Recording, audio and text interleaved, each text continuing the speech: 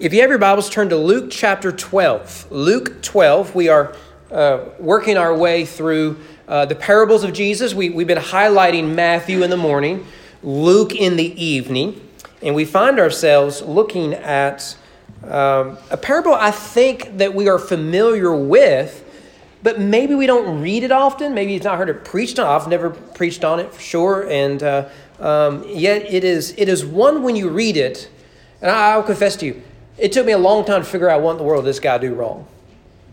Right? Why do I not agree with Jesus? Have you ever read the Bible and think that? We'll do one from Matthew soon like that. But I think as we see that what Jesus is saying is a message that we as Americans and we as Christians need to hear.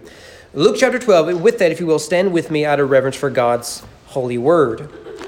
When it'll be Luke 12, we'll start in verse 13. We'll go down to verse 34. The evangelist Luke writes under inspiration of the Holy Spirit. Someone in the crowd said to him, "Teacher, tell my brother to divide the inheritance with me." Jesus said to him, "Man, who made me a judge or arbitrator over you?" He said to them, "Take care and be on your guard against all covetousness, for one's life does not consist in the abundance of his possessions."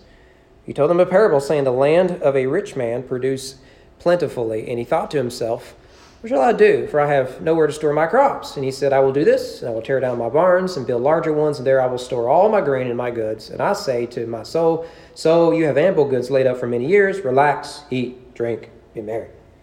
And God said to him, 'Fool, this is not your soul is required of you, and the things you have prepared, whose will they be? So is the one who lays up treasure for himself and is not rich towards God.' He said to his disciples, 'Therefore I tell you, do not be anxious about your life, what you will eat, nor about your body, what you will put on. For life is more than food, and the body more than clothing. Consider the ravens. They neither sow nor reap. They have neither storehouse nor barn, and yet God feeds them. Of how much more value are you than the birds? And which of you, by being anxious, can add a single hour to his span of life? If then you are not able to do as small a thing as that, why are you anxious about the rest? Consider the lilies, how they grow. They neither toil nor spin. Yet I tell you, even Solomon in all of his glory was not arrayed like one of these. But if God so clothes the grass, which is alive in the field today, and tomorrow is thrown into the oven, how much more will he clothe you? O you of little faith? Do not seek what you are to eat and what you are to drink, nor be worried. For all the nations of the world seek after these things, and your Father knows that you need them. Instead, seek his kingdom, and these things will be added to you. Fear not, little flock, for it is your Father's good pleasure to give you the kingdom. Sell your possessions, give to the needy. Provide yourself with money bags that do not grow old, with a treasure in the heavens that does not fail, where no thief approaches and no moth destroys. For where your treasure is, there your heart will be also." Let's go to Lord in prayer. Our Father, thank you for your love and your mercy. Thank you again for allowing us to be here this evening to open up your word, and we trust that we become more like Jesus because of it. So open our hearts that we would receive your word, our mind that we would understand it, our eyes that we would see your glory, our ears that we would hear and heed, our mouth that we would speak the truth of the hope that is within us, and our hands and our feet that we will go in obedience to Christ. Transform us by the power of your grace. May I decrease so that you can increase. In the name of your Son we pray. Amen. You may be seated. Over the years, I've been in vocational ministry for 17 years, pastoral ministry for over 12. And over the years, I've done a lot of funerals, a lot of them. In fact, my first 3-4 months, I don't know, of pastoral ministry, I either preached at, participated in, or went to about 10 funerals.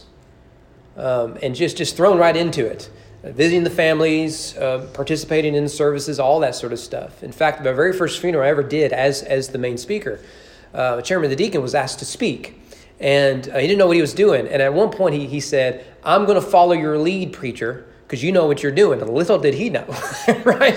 I'd never done a funeral like this. I was always like the guy who's going to stand up and read scripture. I was never one of the main guys. But I would tell you the ugliest part of every funeral is not the tears shed at the closing of the casket. When the family comes up and you stand at the head of the casket and there are those who are saying goodbye to the very last time. It's not the worst part. It's not the organizing of the funeral and the agony of what would mom or dad or cousin or whatever want or like or wear or what music should be played. It's not the organization of the service. The ugliest and worst part of any death is by far the fight over the inheritance. Chances are, some of us here this evening have stories to tell. Maybe in your family. Maybe it's you. Chances are you have stories to tell. Chances are there are people in your family, cousins, uncles, aunts, parents, siblings, you've hardly spoken to over the issue of inheritance. All too often I've found that people we have loved and enjoyed for years can in an instant become an enemy all over possessions. And the conversation that sets this parable up is over precisely that. In verses 13 to 15, we get the setting of the parable, and it is a striking one. The question comes from an unnamed individual who just shouts out a question to Jesus while he's in the middle of teaching. In fact, just consider what it is Jesus just said. Go back with me to verse 8. We didn't read this part earlier, but this is the real setting that sets up the setting for the parable. I tell you, Jesus says, my friends, do not fear those who kill the body, and after that have nothing more than they can do. Now notice, Jesus is talking about death. Do not fear those who may harm you, even to the point of death. And what's the question coming at him? Hey, Jesus, speaking of death, boy, have I got a question for you. Don't fear those who may kill the body, and after that have nothing more they can do. But I will warn you that to whom to fear him who after he is killed has authority to cast into hell. Yes, I tell you, fear him. Are not 5 sparrows sold for 2 pennies, and are not one of them is forgotten before God? Why, even the hairs of your head are all numbered. Fear not, you are more valuable than many sparrows. Notice what Jesus is saying here. He says, 1, do not fear what the world may do to you. Fear what God might do to you. I remember my parents always saying things like that whenever we were in trouble. But more than that, it's meant to be an encouragement. To God, you are of great value. And thus you are rich if you are found in him. And in that context comes someone shouting, Jesus, can you tell this jerk of a brother of mine to give me what's mine? I don't want everything. I just want a piece of the pie. I just want what's mine. Mom and Dad wanted me to have this. This is mine. I must say, as a pastor, I get this, right? You're talking about X. And out of nowhere, someone is shouting about Y. And you're asking why about why, aren't you? Have you not been paying attention? Then again, if you're a parent, you've had this moment before, right?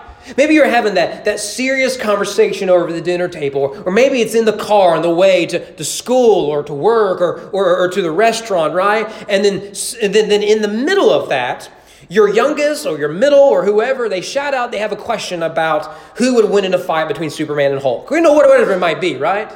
You just think, man, we've missed it. But more than that, it's not just that it's a change of direction.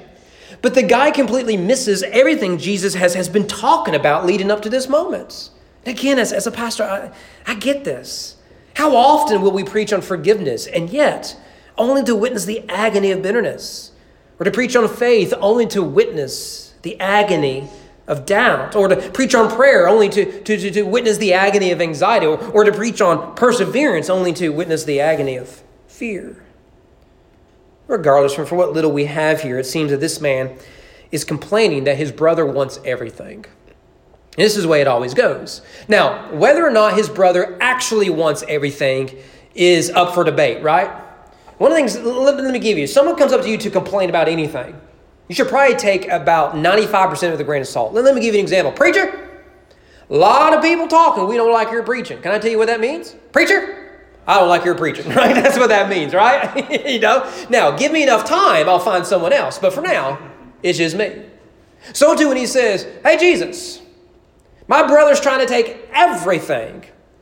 And you should probably translate that as, he's taken more than I think he should have. That's my suspicion of what is really going on here. Yet, you notice what Jesus does. He doesn't engage in the issue. I love this about Jesus. Jesus doesn't engage with drama. Let me tell you, that alone, you should write that down, right? That will free you in so many things in life. Thou shalt not engage in unnecessary drama. Jesus, right? I mean, you can put that on a meme, right? Because that'll sell. That's how we'll pay off our debt. But you know, he's like, I'm not a judge of this. I'm no one's lawyer. I'm from Galilee. I can swing a hammer and I can tell you about the kingdom of God. I don't handle this stuff. Oh, but now that I think about it, that reminds me, your covetousness will destroy you. I love what Jesus does here, because you'll notice he criticizes all covetousness, not just greed. Look, chances are, you and I, we sympathize with the complainer here, right? Because it's not fair. This guy's not getting what's his. I mean, his parents loved him too, probably, right? It's not fair that he's not getting a piece of the pie. And in so doing, what have we've done is we've cited, what we've done is say greed is bad, covetousness is okay. Maybe you're still not seeing the difference. Think about our own culture right now. When we have slogans that says, pay fair share. What's theirs is mine. It's not fair to have all that and I don't have as much. Well, what are we communicating there?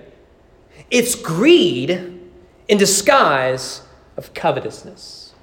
We do this as a culture all the time. We'll say things like, give me what is mine. I want something you have. And so what we see here is that both men, the one possessing everything and the one desiring everything, are both guilty of greed. They're both guilty of covetousness. Why is the one brother holding so fast to everything? Because he wants it. Why does the other one want access to all of it? Because he wants it. Whether rich or poor, whether black or white, whether Republican or Democrat, whether male or female, what we see here is unrighteousness. What we see here is greed and covetousness. We struggle with that as a culture, don't we? What we like to do is, because we're a tribal society, we like to think people like me are good. We wear the white hats. People like them are bad, right? If I'm a poor Southerner, rich Yankees are bad. Because they're rich Yankees. Now, they may be as generous with their wealth as Mother Teresa. I don't care. They've got too much. I ain't got enough. And people like me are good. People like them are bad. We do this across the board. If you vote this way that's different from me, you're a bad guy. And I'll never seek to understand why it is you make the decisions you make. You must therefore be unrighteous. We do this with wealth, right? We assume that to be poor is to be righteous. To be wealthy is to be unrighteous. This is not what you're going to find in the Bible. There's plenty of wealthy people in the Bible, from Abraham to David to Solomon to Joseph of Arimathea. They're righteous men. But we also have a lot of unrighteous men throughout the Bible, and they're not hard to find. You'll notice that in the Bible, righteousness and unrighteousness is not defined by tribe. It's defined by obedience to the one who defines what is right and unright. So you can be righteous and poor. You could be unrighteous and poor. You could be righteous and rich. You could be unrighteous and rich. And for some reason, that alone is a radical message. But in our age of greed, we have a hard time seeing it. Well, the key here that Jesus is pointing us to is that of contentment over covetousness. In fact, I'm reminded of the Apostle Paul in Philippians 4, when he says, not that I am speaking of being in need, for I have learned that in whatever situation I am, to be content. I know how to be brought low. I know how to abound. In any case, in every circumstances, I have learned the secret of facing plenty and hunger, abundance and need. And in that context, he says, I can do all things through Christ who strengthens me. That's the key that Jesus wants us to see. In pointing out, do not surrender to covetousness, he's not looking at the man's brother. He's looking at the man making the criticism. It includes us all. Well, verse 15 gives us the thesis of really the entire text, doesn't it? He says it there, take care, be on your guard against all covetousness. For one's life does not consist in the abundance of his possessions. We could add there, or the lack of abundance. I'll give you a hint here. If you're struggling with covetousness, you will never have an abundance. That's the problem. That's the problem. The man who's content always has an abundance. The one who's covetousness never has enough. Did you know that do not covet is in one of the 10 Commandments? Are you aware of that? Chances are, if I were to ask you to recite the 10 Commandments, you give me 7, 8, maybe 9, if you're extra spiritual and gone to Sunday school your entire life. And so you would say things like, don't kill. That's sort of an important one. Don't steal. That's kind of a good idea. Don't commit adultery. Right? That's good. Keep the Sabbath, right? Because, the church has to do something, I guess. And you think, don't worship other gods. That's a twofer there, so you get the first 2 knocked out. But man, we always forget that last one. But one of the things we find about the 10 Commandments is if you keep the first one, worship only God, you'll keep all the other ones, right? Because all of them are a violation of true worship. If you keep the 10th one, you'll keep all the other ones. Because all the other ones are a violation of the 10th Commandment. Why else do we murder and steal and lie and worship false idols? Is it not because we have corrupt hearts? The reason we often overlook covetousness is because it gets to the heart of the issue. And the heart of the issue is the heart. I will not murder without covetousness. I will not steal without it. I will not commit adultery or break the Sabbath or worship other idols without covetousness. You see, covetousness is about more than mere possessions, but our need for more of anything, more approval, to be loved more, to be validated by others, to be respected by some, to be accepted by all. We'll do anything to get those things. And so we'll covet everything to get those things. So we might criticize this man over his parents' inheritance. But if we're honest with ourselves, we are just as guilty as he. That's the setting. Let's look quickly at the story here in verses 16 to 21. Notice what he says there, verse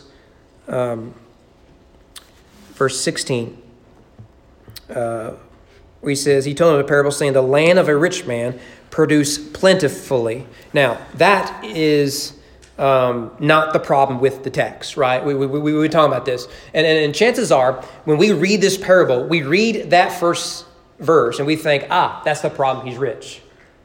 And if that's what you're getting, you're missing the point of the parable. Jesus is not saying, hey, buddy, look, let your brother have everything because now he's evil. That's not what Jesus is saying. The problem with the story is not the man has been blessed by God. Hey, Jacob had 100-fold of his stocks, right? Abraham and Lot had to separate because the town wasn't big enough for the two of them and all their sheep and everything else, right? I mean, God has blessed them bountifully. Well, that's not the problem, right? But look what it goes on there in verse 17. And he thought to himself, what shall I do? I have nowhere to store my crops. And he said, I will do this. I'll tear down my barns, build larger ones, and there I will store all my grain and my goods. And look, I read that. I recognize I'm a Southern American. What is wrong with this, right? Can you tell me what is wrong with this? Nothing. Think about it. If you're running a business, you may need to expand. In fact, we Americans, we love stories of expansion, don't we? Can I give you a good story, a good American story of expansion? July 5th, 1994. I remember it well, I'm sure. There was a company that was officially incorporated in Washington State that went by the name Cadabra. In those days, the company was based out of the founder's garage. A few months later, in September of 1994, they bought a domain, relentless.com. This is my one of the few times I'll say, if you want to, you can type in relentless.com. From September of 94, when they went live with that domain, that's still the company's domain, they have grown virtually every year. In fact, right now, they are one of the largest companies in the world. You ever heard of Cadabra? Ever heard of relentless.com? No. They changed their name. It's Amazon. In fact, right now, you can pull out your square of all knowledge, I think you call it. Relentless.com will take you to Amazon.com. To this day, they still own the domain, and they redirected to Amazon.com. Well, that's an American story right there. That's an American story. You start in a guy's garage, like I think Apple did or Facebook did or whatever. You start in someone's garage. I think Facebook started in a dorm. And then they expand beyond that. They expand beyond that. And now they've taken over the world. I mean, when the postman comes to your house, you're thinking, oh no, the IRS is auditing me, right? Because the only thing you get at your house now is from Amazon, right? I mean, we love stories of expansion. In fact, this church right now, didn't we expand over a decade ago? Why that? Because it was necessary at the time to expand. Well, there's nothing wrong with this. Look, if you're raising all these crops and you don't have enough room, build you a bigger barn. What's wrong with that? Sounds like good capitalism to me, right? Dude must be American. But that's not the problem of the parable. The problem, remember, has to address the issue that leads to the parable. And the issue is that of covetousness. Look at verse 19. It says, and I will say to my soul,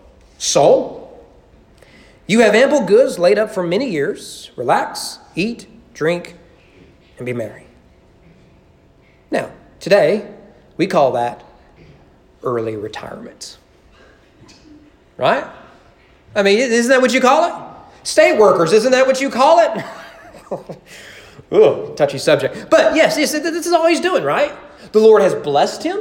He has worked hard. And now he's put himself and his family in a situation that he can now buy an RV and travel.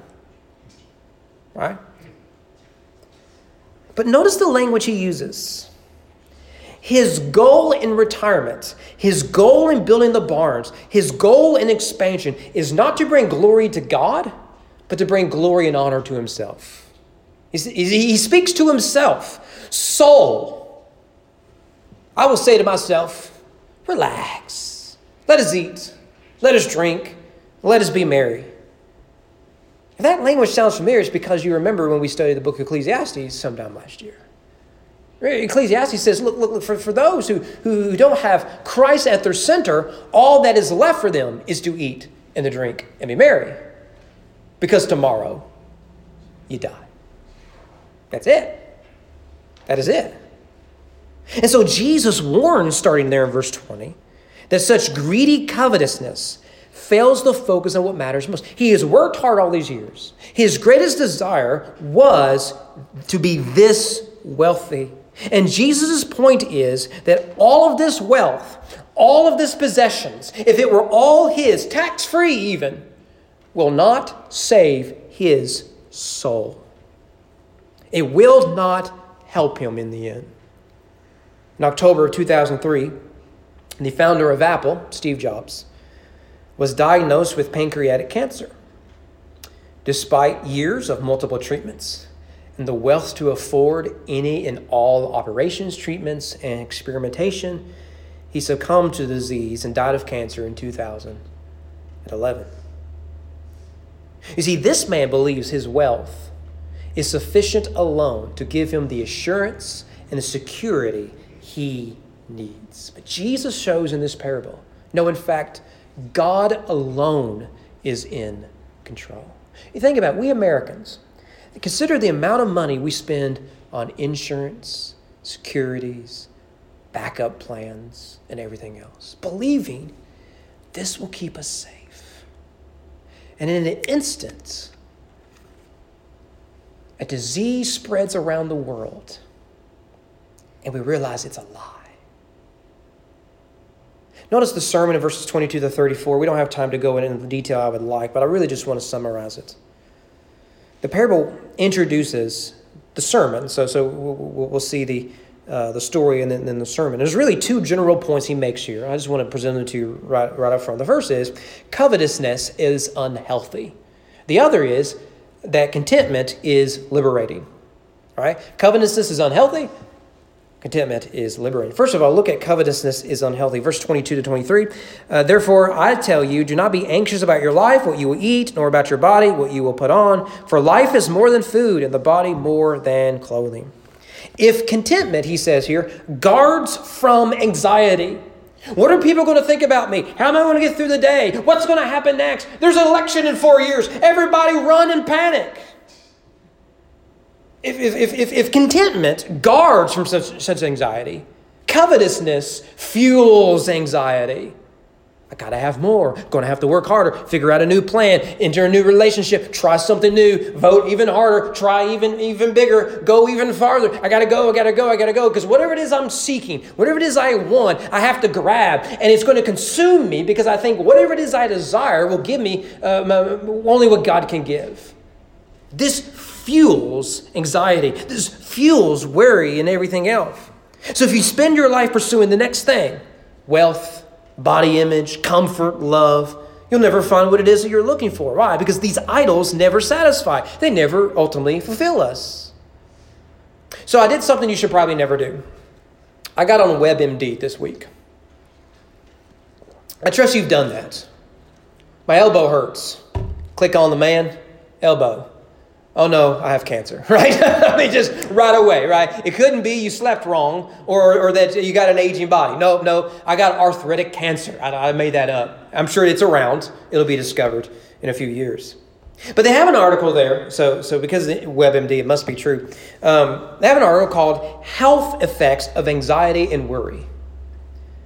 In the midst of excessive worrying, you may suffer with high anxiety, obviously, even panic during waking hours. Many chronic worriers tell of feeling a sense of impending doom or unrealistic fears that only increase the worries. Ultra-sensitive to their environment and to the criticism of others, excessive worriers may see anything and anyone as a potential threat. Chronic worrying can affect your daily life so much that it may interfere with your appetite, lifestyle habits, relationships, sleep, and job performance. Many people who worry excessively are so anxiety-ridden that they seek relief in harmful lifestyle habits such as overeating, cigarette smoking, using alcohol and drugs.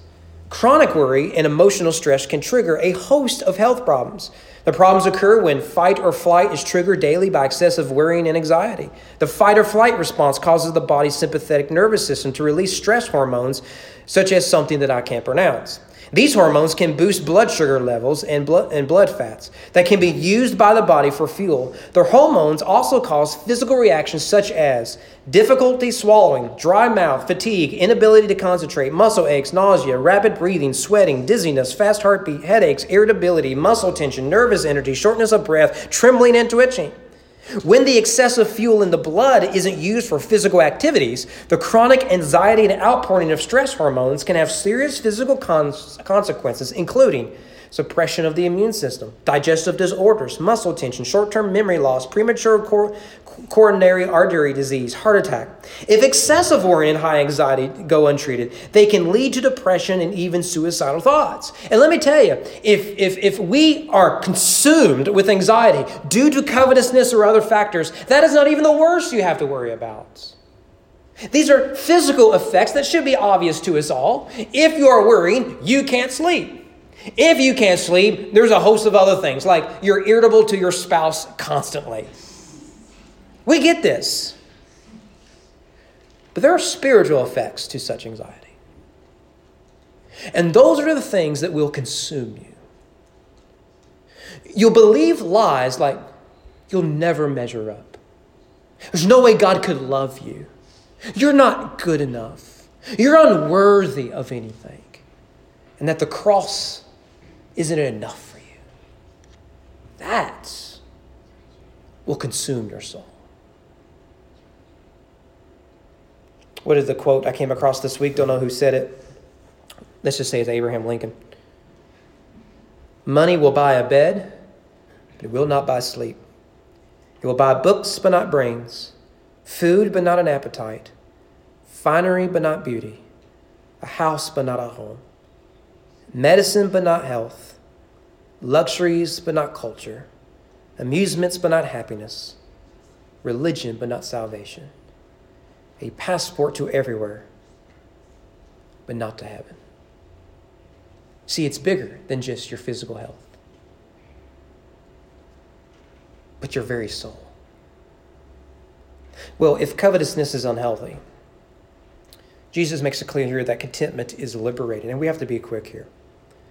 To illustrate his point, Jesus directs us to consider creation. He looks at three areas. The ravens in verses 24 to 26. Look at the ravens, right? They don't worry about any of this. The lilies of the field.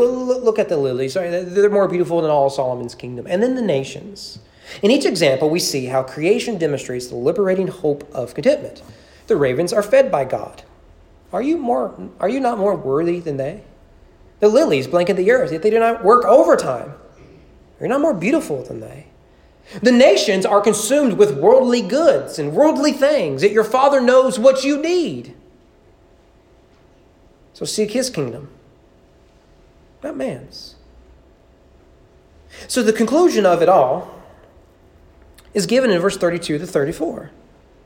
Fear not. You see how easy it is to connect fear with anxiety?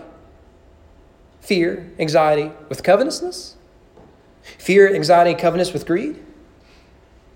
They're all related. They're all interconnected. Surrender to one and you will have to balance them all. Do not fear, little flock. It's your Father's good pleasure to give you the kingdom. Did you see that? No, don't miss it in the text. Well, what's the original context of this? I want what's mine. He won't give it to me. What's Jesus' message to that man with covetousness? I give you a kingdom. Isn't that enough? Why do you care so much about an inheritance that your children will fight over one day? I give you a kingdom that you can all have if you accept it. Isn't that far richer? Isn't that far grander? Isn't that more beautiful than what it is that you so desire? So sell your possessions. Give to the needy. You see that? Covetousness never leads to charity. And you can't have charity without love. So not only is your covetousness going to fuel fear, pride, greed, anxiety, and worry, but you cannot live by love and be driven by covetousness. But contentment, to say I have enough and you can have it all, that is fueled by love. Just give it all to the needy. Provide yourself with money bags that do not grow old, with a treasure in the heavens that does not fail, where no thief approaches and no moth destroys. Don't you want a kingdom like that? Don't you want possessions like that? Don't you want a home like that? For where your treasure is, that's where your heart will be. That's the key, isn't it? You desire what your brother has, that's where your heart is. If you desire the glory of God, that's where your heart is. So if the gospel, as we saw in the kingdom parables, is more valuable to you than anything else, what can you and what will you ever lose in this world? And that's why we can go back to the real setting. Don't fear those who can take the body. Don't fear those who can kick you off social media. Don't fear those who can silence your political activism. Don't fear those who can take you from your job. No, fear him, who's Lord over body and soul. He will give you peace. One journalist tells the story of a rich industrialist who was on vacation. And while he was on vacation, he found a fisherman sitting lazily beside his boat. They're out ready to go out to sea, but he wouldn't do anything. There's his empty boat. Here he is, sitting, doing nothing. So the vacationer says, "Why aren't you out there fishing? Isn't this your job?" He says, "Well, I've caught enough fish for today." "Why don't you go catch more fish than you need?" the rich man asked. "Why would I do that?" he asked. "Well, you could earn more money," he said. "Buy a better boat so you can go deeper and catch more fish. You could purchase nylon nets, catch even more fish, and make more money. Soon you have a fleet of boats and be rich like me." The fisherman said, "Okay. Then what would I do?" "Well," he said, "you can sit back down by the sea and enjoy life." He passed on the opportunity. So it is in the rat race of life. But it isn't a rat race of life. It's covetousness. Not rooted in the gospel. At least not the gospel that saves. Is Jesus' blood sufficient for you? Do not store up for yourself kingdoms on earth. Store up for yourself kingdoms in heaven, where he who purchased you with your blood, with his blood, is there, building a home for us. Let's go, Lord, in prayer.